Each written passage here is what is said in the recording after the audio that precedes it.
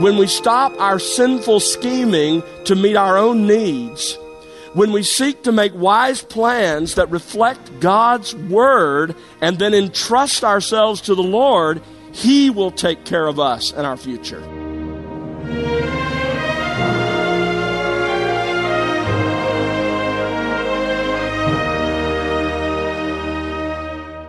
Welcome to The Word Unleashed with Tom Pennington. Tom is pastor-teacher at Countryside Bible Church in Southlake, Texas. Was there ever a time that you made a plan and it completely fell through? Hello there, I'm Bill Wright, and today Tom has part 15 of a series titled simply Ruth. The last time we studied the Old Testament book of Ruth together, we began to look at chapter 3, verses 1 through 18. Today, Tom will examine the gloriously comforting truth of how this chapter reveals that God, in His providence, uses wise plans, carried out in obedience to His Word, to provide for those who seek refuge in Him. And as you'll discover today, sometimes plans that seem wild or outrageous, according to human understanding and wisdom, are exactly what God intended all along. Keep that in mind as we join Tom now on The Word Unleashed. Notice verse 7. And she came secretly and uncovered his feet and lay down. Once everyone was asleep, she went to where he was sleeping, and with stealth she uncovered his feet. Now what's going on here? We talked about this in the first part of chapter 3. Let me remind you. The Hebrew word that is translated feet here occurs in only one other place outside of this passage. It occurs in Daniel 10, verse 6. And there it refers to the lower limbs. Limbs that include the feet, the legs, and the thighs. So essentially, she removed the blanket or the cloak that was shielding him from the cool air from the lower half of his body. And then she lay down nearby and waited for him to notice. Verse 8. It happened in the middle of the night that the man was startled and bent forward. The middle of the night in Hebrew is literally at the half of the night. It's a figure of speech, but clearly around midnight. This story gets more interesting.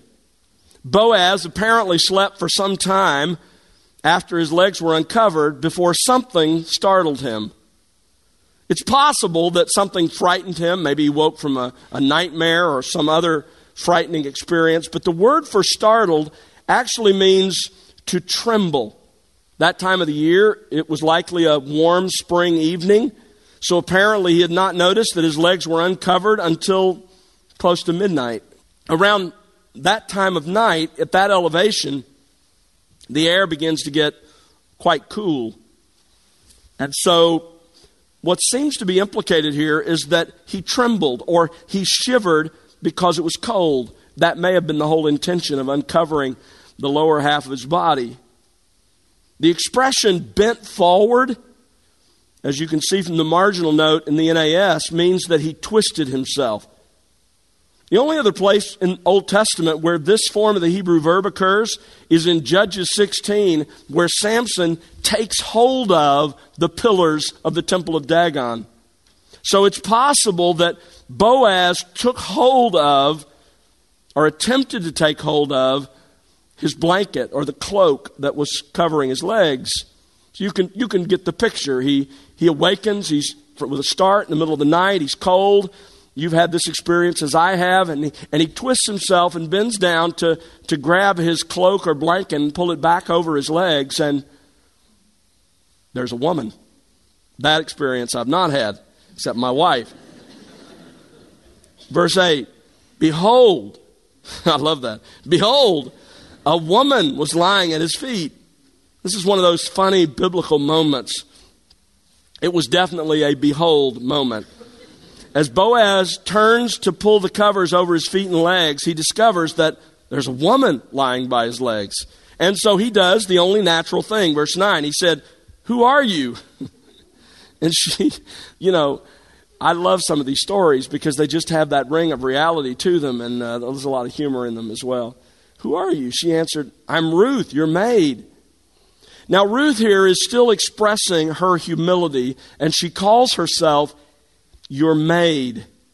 But here, interestingly, she uses a different Hebrew word for servant than she did back in chapter 2, verse 13. There, the word maidservant refers to the lowest slave. She's no longer using that word. Here in chapter 3, verse 9, she uses the Hebrew word amah. A person in this status was still a servant, but a servant that had all the privileges that came with belonging to an Israelite household. In fact, in Exodus 20, verse 10, even the Sabbath law covered this kind of slave. More importantly, more significantly, an amah could give birth to an heir. This very word is used of the woman who was given to Jacob, you remember, Bilhah, to have an heir in Genesis chapter 30. So she is not his equal. She's not saying she's his equal, but she's not the lowest slave anymore either. She's acknowledging just her humble state. Verse 9 goes on. She answered and said, "I am Ruth, your maid." I love this. "So spread your covering over your maid." Now, that's probably not how you proposed to your spouse. But in ancient Israel, those words were clearly understood to mean that Ruth was asking Boaz to marry her. Let me show you one example. Turn over to Ezekiel. The prophet Ezekiel and chapter 16. Here is a chapter where God describes his relationship with Israel, with the northern tribes, and with Judah, the southern tribes, as a marriage. Notice how he describes marriage in verse 8 of Ezekiel 16. God says, "Then I passed by you and saw you, and behold, you were at the time for love. So I spread my skirt over you and covered your nakedness. I also swore to you and entered into a covenant with you so that you became mine, declares the Lord." What I want you to see is, even though this is a chapter that is figuratively describing our Lord's relationship with Judah and Israel as a marriage, when he comes to describe the marriage itself, he describes it as spreading his skirt over her. That language meant marriage. Now, go back to Ruth. What was happening then here when Ruth says, "Spread your covering or your skirt over your maid," she was proposing marriage to Boaz. Now, why? Why in this case did Ruth need to propose to Boaz? It wasn't because she was desperate. There were two specific reasons. One is that Boaz was significantly older than she was. In fact, as we saw, he may have actually been closer to the age of her father-in-law, Elimelech, than to her age. In other words, he may have been old enough to be her father. In addition, Ruth had apparently still been in official mourning over the loss of her husband. You can see that in even the language used in the early part of chapter 3, where Naomi encourages Ruth, verse 3, to put on your best clothes. You can see that best is in italics. It's added by the translators. Literally, put on your clothes. It's likely a reference, the word that's used is likely a reference to your everyday clothes, as opposed to the clothes for mourning that you've been in. It's time to end your mourning is likely what Naomi was telling her. So it would have been culturally inappropriate for Boaz to have made any overtures of romance or marriage during that time. So Ruth had to let her desires be known to him. The clear implication of this text is that while this was unusual, it was not completely unknown in their culture. Because notice verse 4. When you do this, Naomi says, he will tell you what you should do. He'll get it. He'll understand, and he'll respond. Go back to verse 9. She answered and said, I am Ruth, your maid, so spread your covering over your maid. Marry me. And then she gives the reason. Because you are a close relative. Now notice the important marginal note in the NAS at verse 9. A close relative is literally a redeemer. The Hebrew word is goel. It is sometimes translated kinsman redeemer. It is a technical term from Hebrew family law. It really comes from the idea that close relatives have a special responsibility for their family members. Under Mosaic law, the goel had a general responsibility for the well-being of his relative. And in addition to that, he had specific responsibilities if a relative was in distress or crisis and was unable to help himself. Daniel Block identifies 5 different duties of the kinsman redeemer or the close relative, and we went through those last time. But 2 of those 5 duties of the goel are important here in Ruth. First of all, the goel was responsible to buy back land that a needy relative had sold under duress because of financial need. And they were to buy it back in order to ensure that that inherited land, that land that had been stipulated by God as part of that tribe, that family's inheritance, never passed out of the family's control. The other responsibility, and by the way, you can see this. Turn over to chapter 4, verse 3. We'll see this next time. Then he said, Boaz says to the other close relative, Naomi, who has come back from the land of Moab, has to sell the piece of land which belonged to our brother Elimelech. In other words, she needed the money from the family land. But it was the responsibility of the goel to buy that land in order to make sure that it didn't pass out of the family. It stayed an inheritance of that family.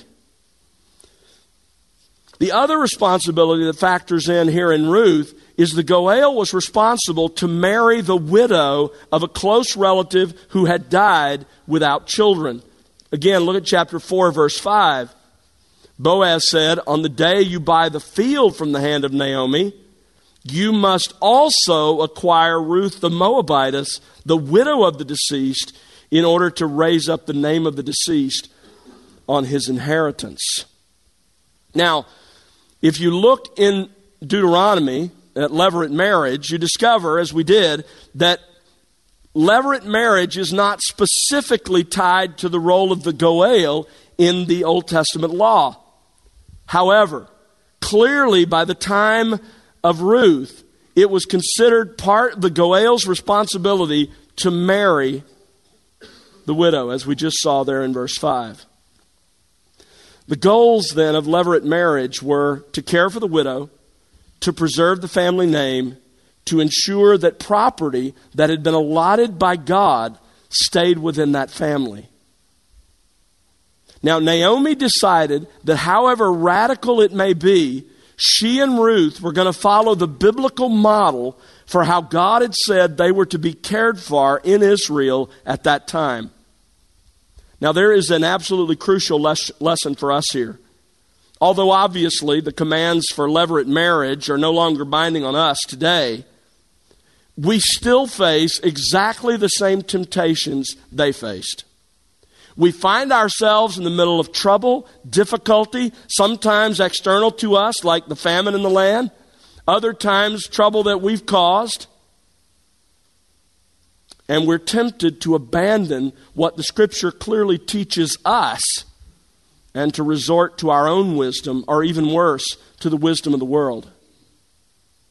We buy into what the culture says we ought to do. The message of Ruth 3 to us, listen carefully, is that when we stop our rebellion and turn to the Lord, when we stop our sinful scheming to meet our own needs, when we seek to make wise plans that reflect God's word and then entrust ourselves to the Lord, He will take care of us and our future. Now, if you had never heard the story of Ruth before, we would be sitting on the edge of our seats waiting to see how Boaz responds, because this doesn't seem on the surface like a very good plan. It doesn't look like it's going to turn out very well. But what we learn is that God had prepared Boaz's heart for this moment. His response to her is just as remarkable as her proposal to him.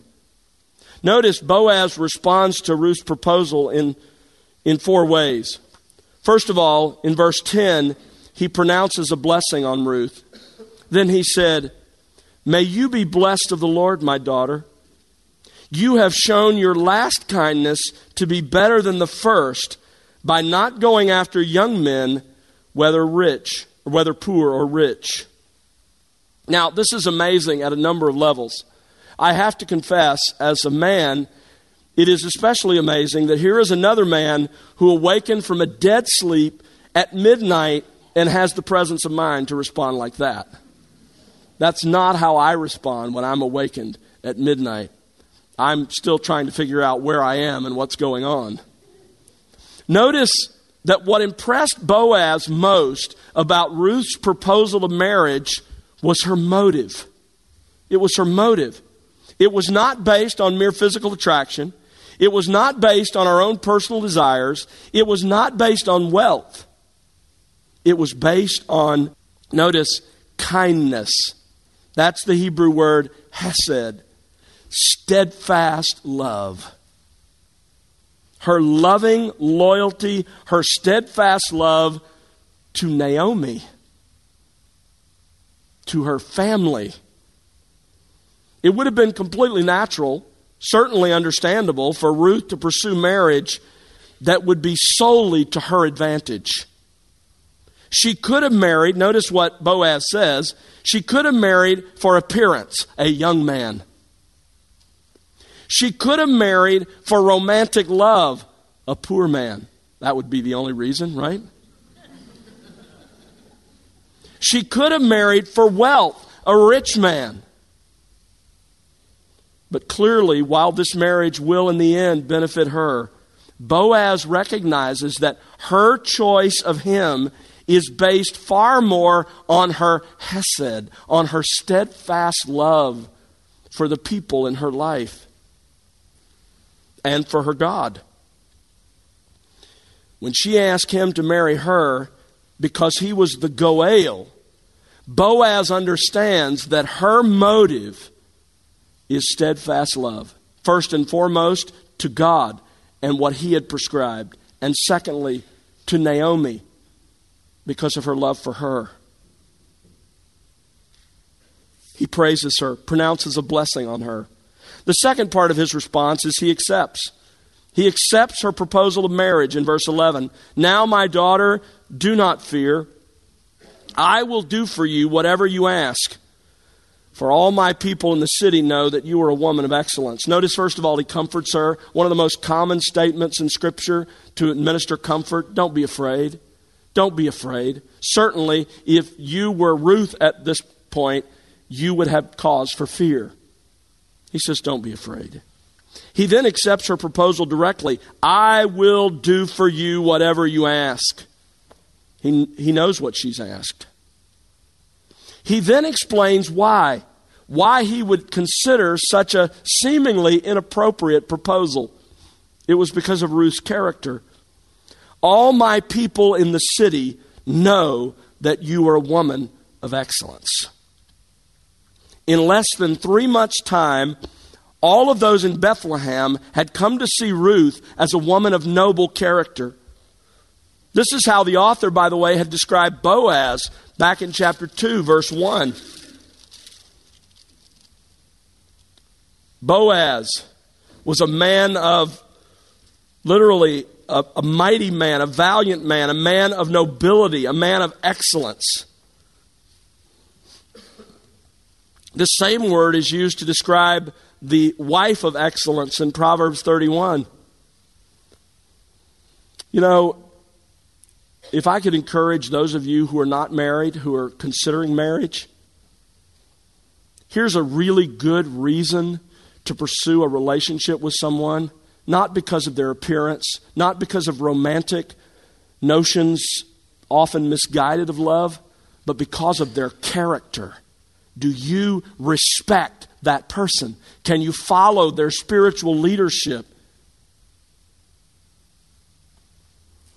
Daniel Block writes of this response of Boaz to Ruth. Boaz could have treated her as Moabite trash, scavenging in the garbage cans of Israel. But with true hesed, true steadfast love of his own, he sees her as a woman equal in status and character to himself. You are a woman of noble character. Next, Boaz reveals a serious problem with her plan. Verse 12. I'm sure Boaz's response to this point must have filled her with joy. But what he says next, I'm sure made her heart skip a beat. Verse 12. Now, it is true. I am a redeemer. I am a close relative. However, there is a relative closer than I. It's true. He is a Goel, but, and this is absolutely huge, there is another relative who is closer to her. That means he would have had the first responsibility. It was his to decide. Still, in spite of this serious problem with her plan, the fourth part of his response in verses 13 to 15 is to reassure Ruth about her future. Look at verse 13. Remain this night, and when morning comes, if he will redeem you, good, let him redeem you. But if he does not wish to redeem you, then I will redeem you as the Lord lives. Lie down until morning. By the way, remain this night has absolutely no sexual overtones. In fact, it's the same expression, the same word Ruth used in chapter 1, verse 16 of remaining with her mother-in-law. Now, if you read his response at a surface level, maybe some of you ladies read that and it sounds kind of cold. It's like, well, he wants to marry you, great. If he doesn't, I'll take you. That's not the idea at all. You can see that Boaz really wants to marry Ruth himself in three ways. First of all, his acceptance of her offer, her proposal in verse 11. He's already accepted the offer. Secondly, his reassurance in verse 13 that he will redeem her if he has the chance to do so. And thirdly, you see how much this is his desire by his swearing the greatest oath that was available to the Jews. I will redeem you as Yahweh lives. You see his heart. You see his desire to do this. As truly and surely as our God is the one true and living God, I will marry you.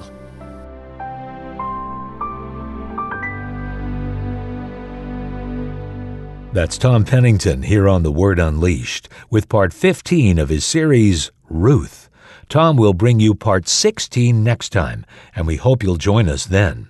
Well, Tom, when we find ourselves in the middle of troubling circumstances, it can be tempting to abandon scriptural wisdom for our own, can't it? That is certainly a very real temptation. But you know, Naomi is such a wonderful example of someone who holds fast to her newly restored relationship with God. And unlike before, she's now determined to do things God's way and not her own.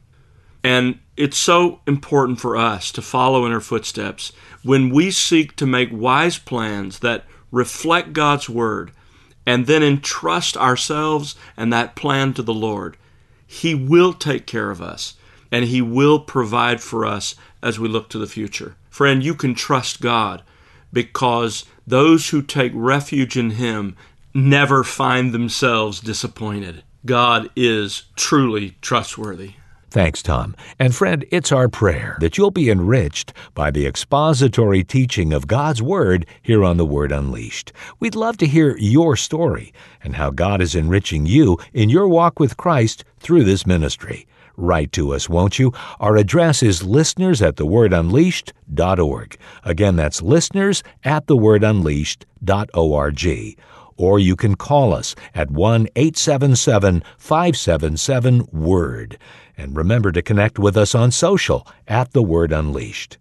The Word Unleashed is made possible because of the prayers and financial gifts of individuals just like you. Please consider partnering with us. You can find out how to do so by visiting thewordunleashed.org. That's thewordunleashed.org. And now for Tom Pennington and the entire team, I'm Bill Wright. Thanks for listening to The Word Unleashed, exalting God's glory, explaining God's truth.